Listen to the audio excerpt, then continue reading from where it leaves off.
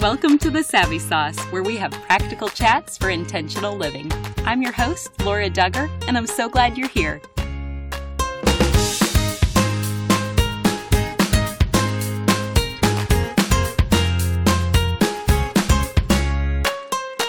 The principles of honesty and integrity that Sam Lehman founded his business on continue today over 55 years later at Sam Lehman Chevrolet Eureka. Owned and operated by the Birchie family, Sam Lehman in Eureka appreciates the support they've received from their customers all over Central Illinois and beyond. Visit them today at lehmangm.com. Today's message is not intended for little ears. We'll be discussing some adult themes, and I want you to be aware before you listen to this message.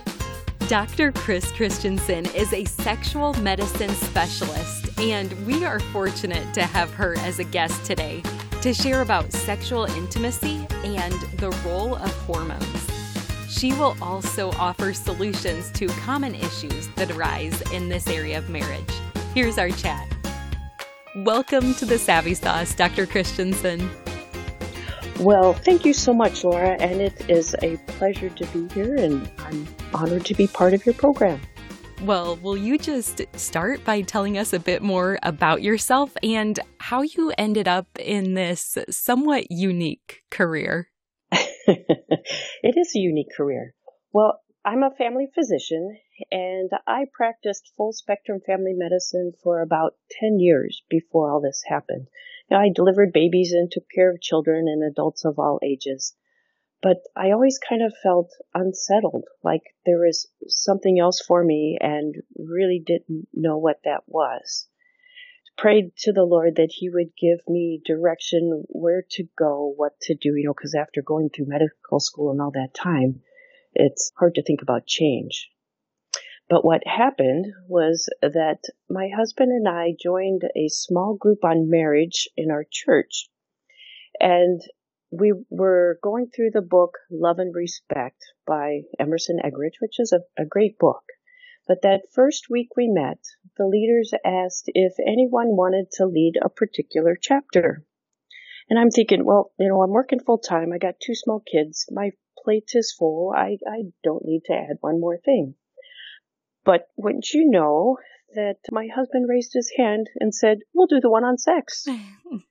Yeah. I thought, what in the world are we going to talk about? Because, we could have used a little help in that area too. So I went to the local Christian bookstore because I had to get books. I always have to rely on something.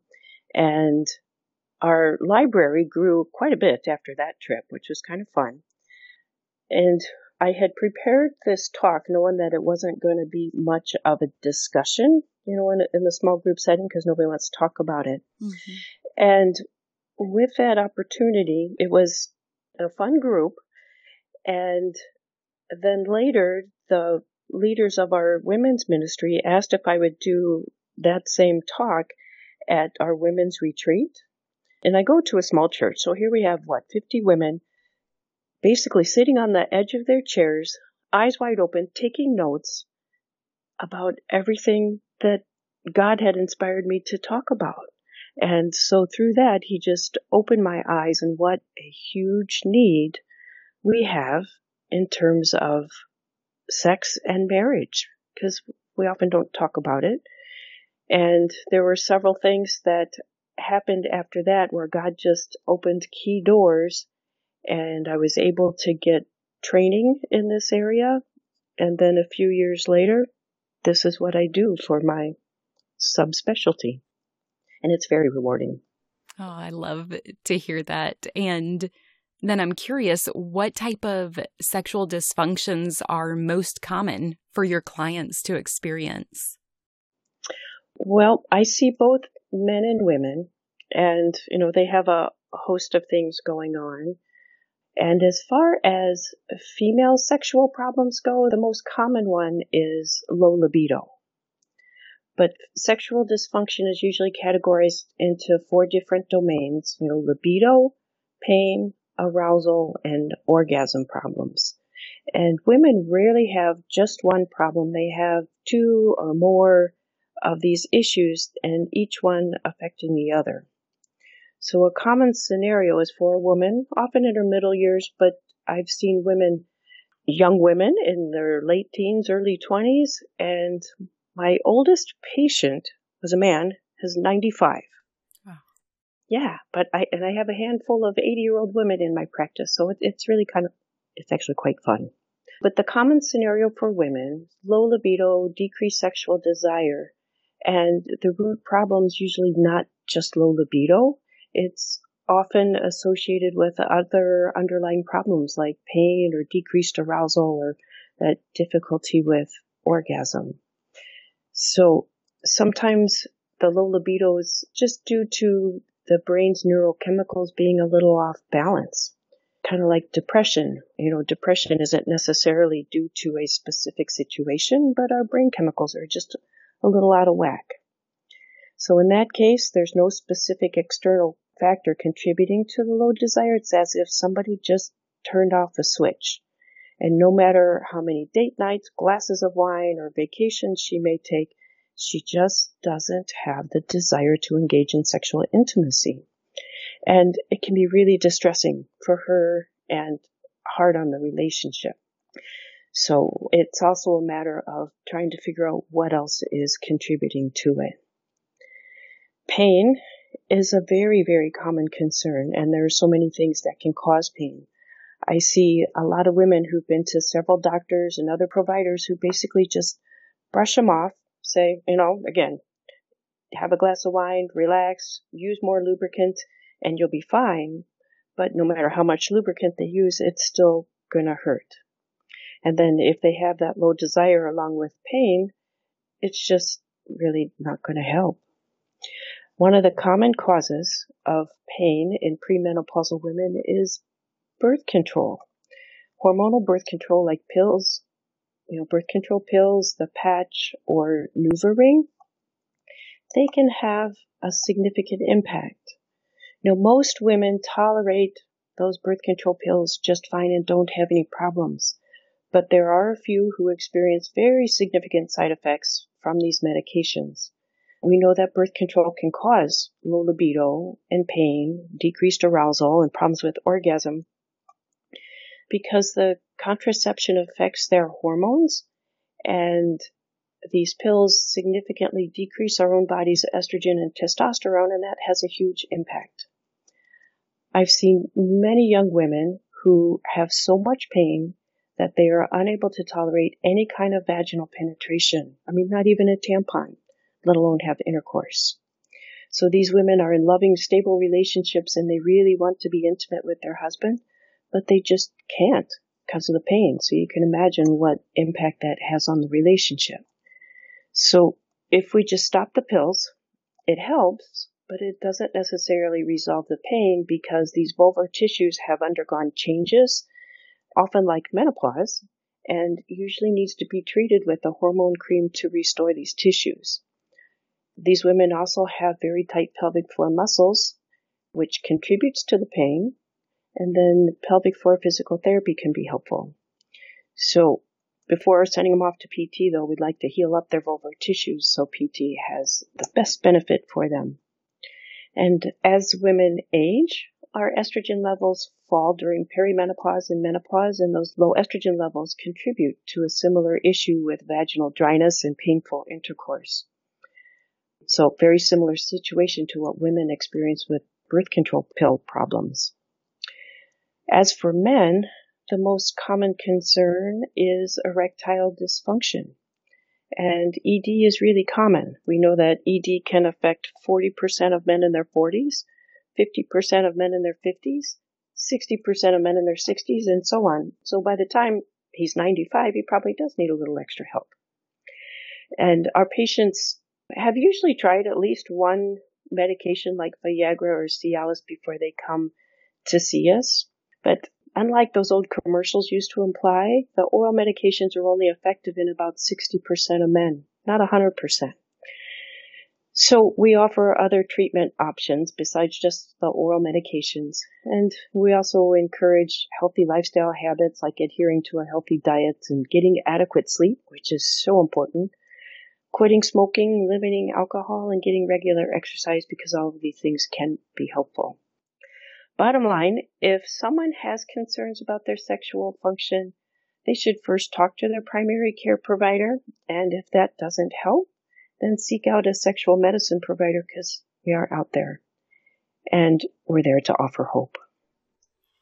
Wow, I'm just in awe of all of your knowledge and the way you succinctly articulate all of this. Just a follow-up question.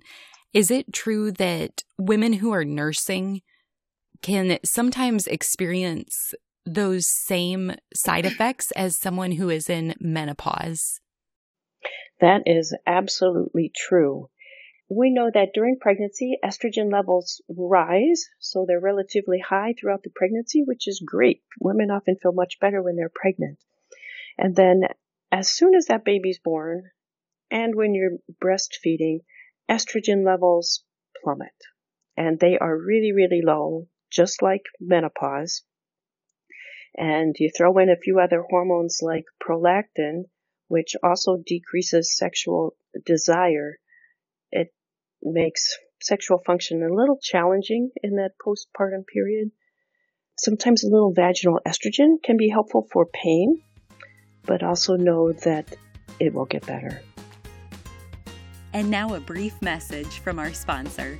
Sam Lehman Chevrolet Eureka has been owned and operated by the Birchie family for over 25 years. A lot has changed in the car business since Sam and Stephen's grandfather, Sam Lehman, opened his first Chevrolet dealership over 55 years ago. If you visit their dealership today, though, you'll find that not everything has changed. They still operate their dealership like their grandfather did, with honesty and integrity. Sam and Stephen understand that you have many different choices in where you buy or service your vehicle. This is why they do everything they can to make the car buying process as easy and hassle-free as possible.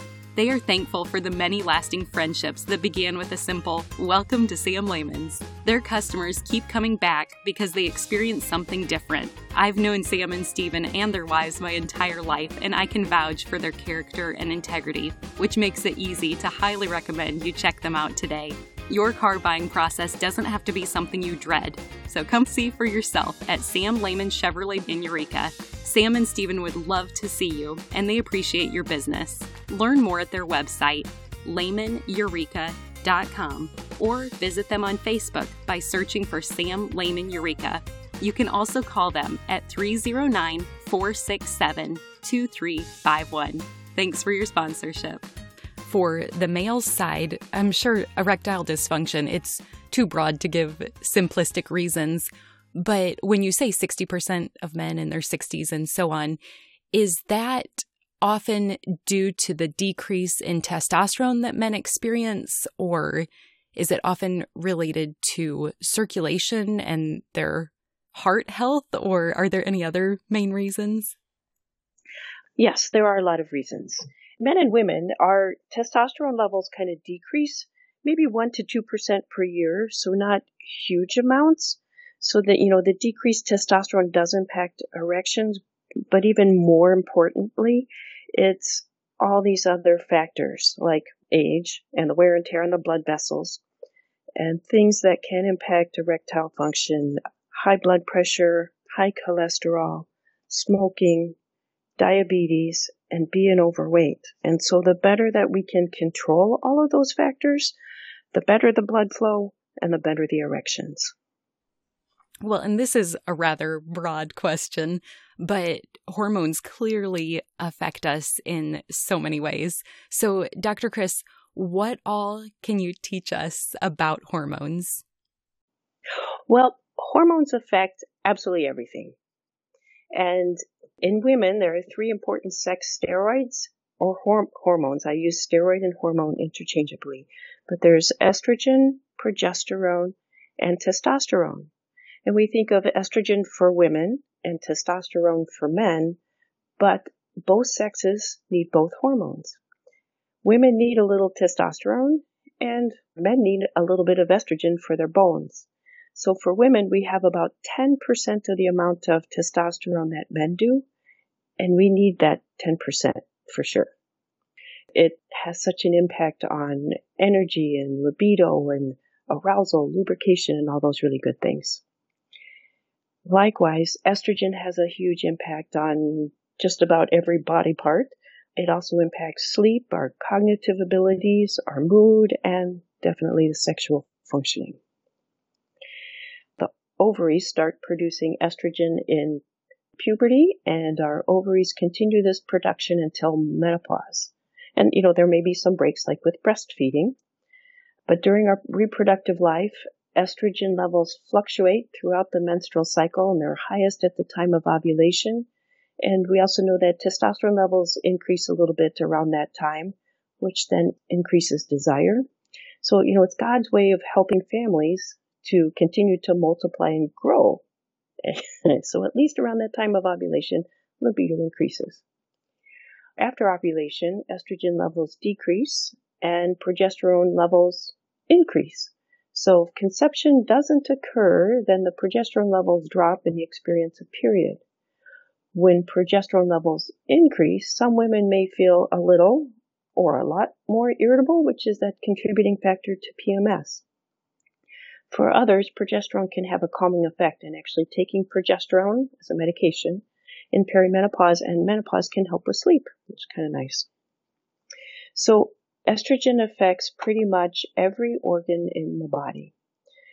In the brain, it affects our body temperature adjustment. So in those perimenopause, menopause years, when our estrogen levels fall, that's when those hot flashes occur. It can also affect memory function, learning, language. And so sometimes in perimenopause, with those fluctuating estrogen levels, we might have some word-finding problems, trouble making decisions, and just experiencing some brain fog. Estrogen affects our skin, has to do with elasticity, and has an anti-aging effect. It affects our bones, which has to do with bone strength and bone density. So when estrogen levels fall after menopause, you have that increased risk of thinning bones, osteoporosis, and fractures, unfortunately. So it's important to take that calcium to keep your bones strong. Estrogen also affects our liver, and that's where the cholesterol production is regulated. So some women experience increasing levels of cholesterol after menopause once those estrogen levels fall. It also has cardioprotective effects before menopause. The Women's Health Initiative study, way back, 20 years ago, we used to think that every woman should be on estrogen after menopause because it protects the heart. And that is true when we start estrogen prior to menopause, but after menopause, unfortunately, has the opposite effect and can increase the risk of heart attacks. Estrogen affects our ovaries, and that's where we get the egg maturation and release every month, giving you a period or a pregnancy. And the effect on the uterus, it's monthly preparation for pregnancy in pre- and perimenopausal women. So in perimenopause, if you're still getting a period, even if it's irregular, you could still, fortunately or unfortunately, get pregnant.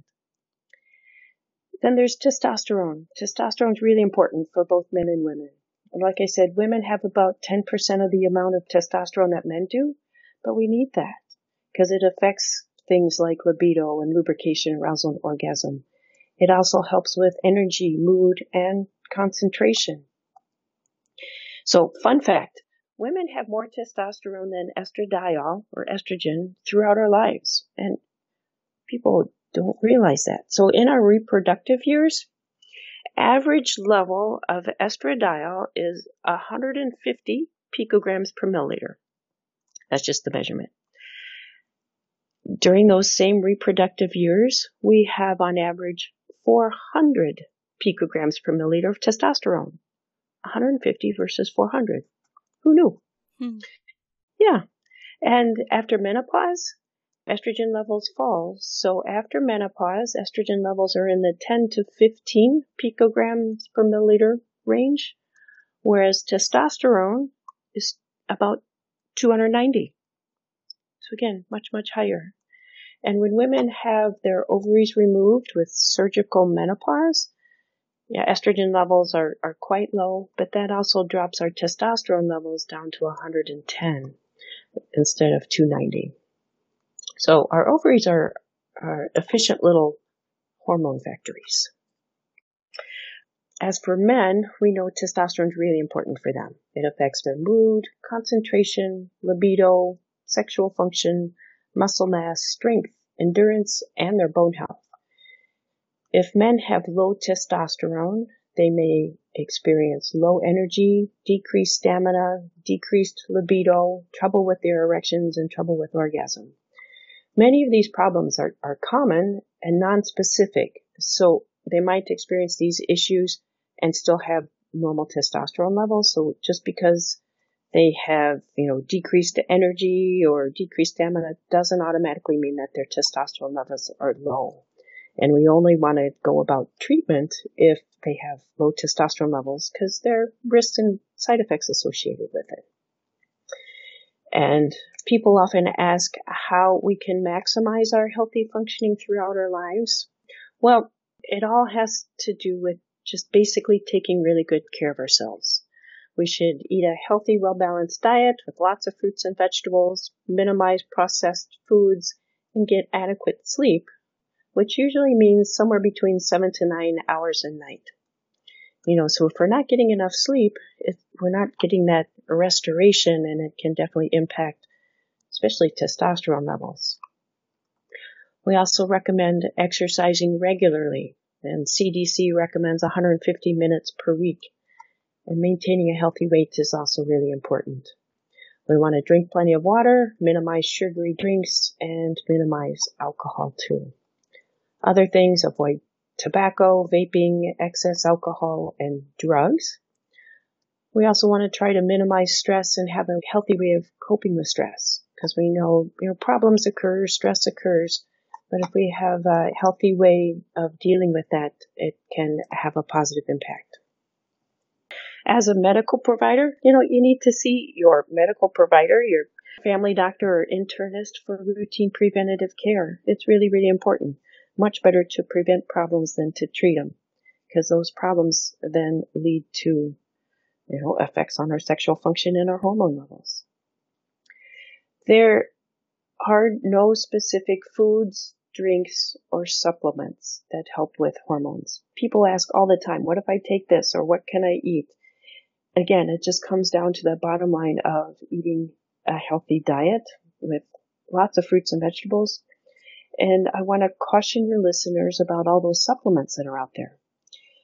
These supplements, they can make all kinds of claims and promises for miraculous results, but they usually don't have any scientific basis for these claims, and they're not regulated by the FDA.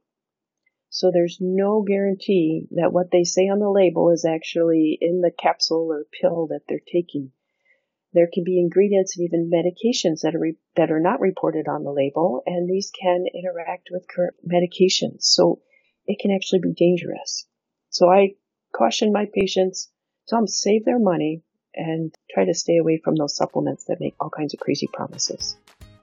There's an exciting project taking place behind the scenes right now, and I would love to invite you to participate. I will give you more details as I'm able, but for now, here's my request. Will you email me your personal story of a specific way God has clearly shown up in your life?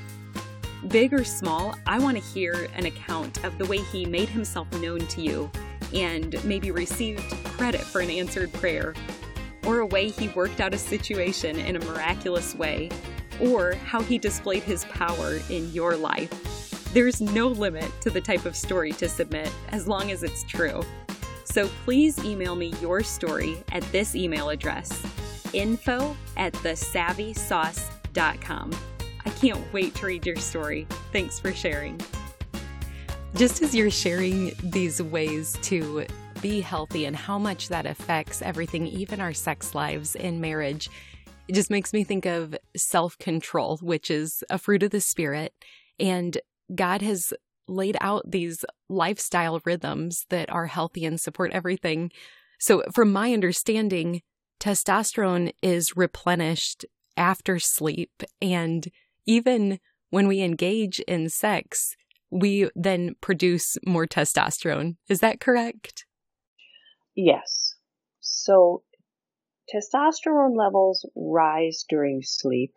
So they're highest in the morning and lowest in the evening. So this is especially true for men, less so for women. And if we don't get that restorative sleep, our body just can't reproduce or replenish that testosterone, which is really important. As for increasing levels after sex, maybe a little bit, but not a huge amount. Sex and orgasm definitely increases other hormones like oxytocin and dopamine, norepinephrine, which is, all great stuff. But the increase in testosterone after sex, it's probably negligible. Okay, that's helpful clarification. And now that we've kind of discussed this role of hormones, will you also educate us on hormone therapy? Yeah, so hormone therapy is the treatment of menopausal symptoms with estrogen and or progesterone. It can be started like during perimenopause when we start having those symptoms, and it can be really helpful during that time, and it's also really safe. It was previously called HRT, or hormone replacement therapy, but in the last few years, this terminology has been changed to MHT, or menopause hormone therapy, because we're not trying to necessarily replace everything. We're just trying to address those symptoms, which can be really bothersome for some women. In 2002, this study came out, the Women's Health Initiative, which was a huge study, like 60,000 women, average ages of 50 to 79, and it was that study that scared all women off their hormones, and it scared doctors from using or prescribing it for the next 20 years, which is where we're at now. And the pendulum is starting to swing a little bit, and we still have a little ways to go. This study, unfortunately, did women a huge disservice, because they were starting older women, like women in their 60s, 70s, and even 80, on estrogen. And we don't do that now because we know that the risk with estrogen does go up when we start those hormones in older women, which is over the age of 60. And so if we start it prior to the age of 60 and within 10 years of menopause, there are a lot of benefits to it and minimal risk. So this study, the Women's Health Initiative, we call it the WHI, it's been analyzed and reevaluated a number of times. So we've been able to come to terms with some of these issues. And the benefits of estrogen, when we start them within 10 years of menopause and before age 60, it's one of the best treatments that we have for hot flashes and night sweats. And it can help with sleep in perimenopause and menopause. It also helps with urinary tract symptoms. It helps with sexual function and improves our skin. Remember, it has that anti-aging effect. Other benefits. Studies show that there is a decreased risk of developing diabetes, improved blood sugar control if you do have diabetes. It's great for bone health. It prevents bone loss and reduces fracture risk. There's also like a 30% decreased risk of colorectal cancers. It's also great for your brain. Women who start estrogen earlier on, again, within 10 years of menopause, before age 60, have a decreased risk of Alzheimer's. It's good for the mood. It may help with depression and perimenopause and improve well-being. And, there are several studies that show a reduced risk of heart disease when we start it early on, too. So lots of good things. We do have to be careful because there are potential risks. And the risks increase when we start estrogen in older women, older than 60 or more than 10 years after menopause. With that, it carries the increased risk of gallstones, blood clots, cardiovascular events like heart attacks and strokes, and potentially breast cancer. But there was a study published just this past year on looking at whether estrogen really does cause breast cancer. It compared 40,000 women with breast cancer and 400,000 women who did not. And through this study, bottom line was that estrogen did not increase the risk of breast cancer, which is amazing. Let me say that again. estrogen did not increase the risk of breast cancer. What they did find increased the risk was synthetic progesterone, which is like Provera, and with that, slight increased risk. However, if we use a so-called bioidentical form of progesterone, which is prometrium, it's the same structure as our own body's progesterone, there was no increased risk. So again, bottom line, estrogen did not increase breast cancer in that study. Other risks with estrogen is that if women still have their uterus, no hysterectomy, they do have to take progesterone. Again, we want to take that bioidentical one because the progesterone protects against uterine cancer. Unopposed estrogen, meaning no progesterone, can thicken the lining of the uterus and that can lead to cancer, but taking the progesterone eliminates that risk.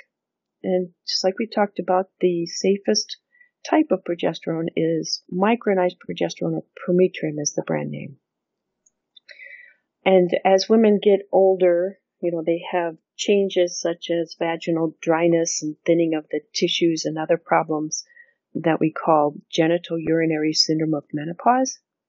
And if it's just the vaginal symptoms that we're treating, vaginal estrogen is highly effective and extremely safe. So vaginal estrogen is a cream and it just acts locally. It doesn't have the systemic effect like pills and patches do. And it most definitely does not cause breast cancer, heart attacks, strokes, or blood clots. But if you get a prescription for this vaginal estrogen and you read the package insert, unfortunately, it lists these risks of breast cancer and heart attacks and dementia and all kinds of crazy things. But the drug companies take the risks associated with systemic estrogen, that's the pills and the patches that increase our blood levels, and they apply that same risk to the vaginal treatments. It's a class effect. This is not the case. And I want to emphasize this is not the case because vaginal estrogen is really, really safe and it can basically be used until you die. There's no reason you have to go off it unless you do get breast cancer, which was not caused by the cream. But for that, you probably have to go off it for at least a period of time. And if you don't want to use the vaginal estrogen, then there are over-the-counter vaginal moisturizers, which if used regularly and consistently every few days, it can be helpful. Wow. Dr. Kris, I have never heard this WHI analyzed so well. And I'm just thinking of I'm going to paraphrase just a few scriptures off the top of my mind where the Lord talks about my people, I think he says perish for lack of knowledge. And that is so unfortunate that women have been given this disservice with this lack of knowledge. And yet in your unique career, you are helping set captives free, because when you're captive to insomnia and hot flashes and all these unpleasant symptoms, that is incredible that we have healthy and safe options available. And just to clarify, so when women start over the age of 60, that can have adverse effects. But these same women, if they started prior to that or within 10 years of menopause, then you're saying they even continue after age 60 and it's still safe if they started before that.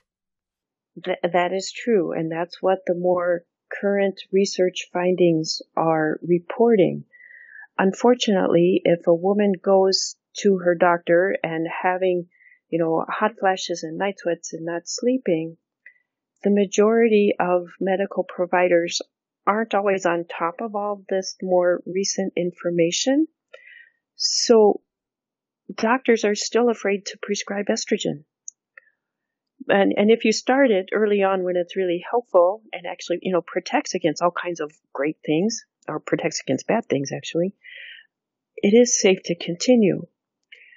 But the guidelines from years ago say only use the lowest dose for the shortest amount of time needed, try to get off it within 5 years. That's still in most providers' minds what they should recommend, but that's not the case. After age 60 or 65, the North American Menopause Society, they say it's an ongoing conversation between a patient and her provider talking about the risks versus the benefits. And if you continue it, and it's important to get your mammogram every year, it's safe to continue. As long as you don't have a heart attack in the meantime or a stroke, and that would be reasons to have to stop estrogen. And you're also saying estrogen and progesterone, those you would want to start together. Is that right, at the same time? If you still have your uterus, you have to take progesterone. Yes. And at what age approximately would you recommend that? Recommend starting it? Yes. When a woman starts having symptoms, I'm a fan of starting it in perimenopause when those hot flashes start, because it can just be so helpful and protective for the heart and the brain and good things. So some doctors, though, may not want to start it until the woman is officially menopausal, which is 12 months after her last period.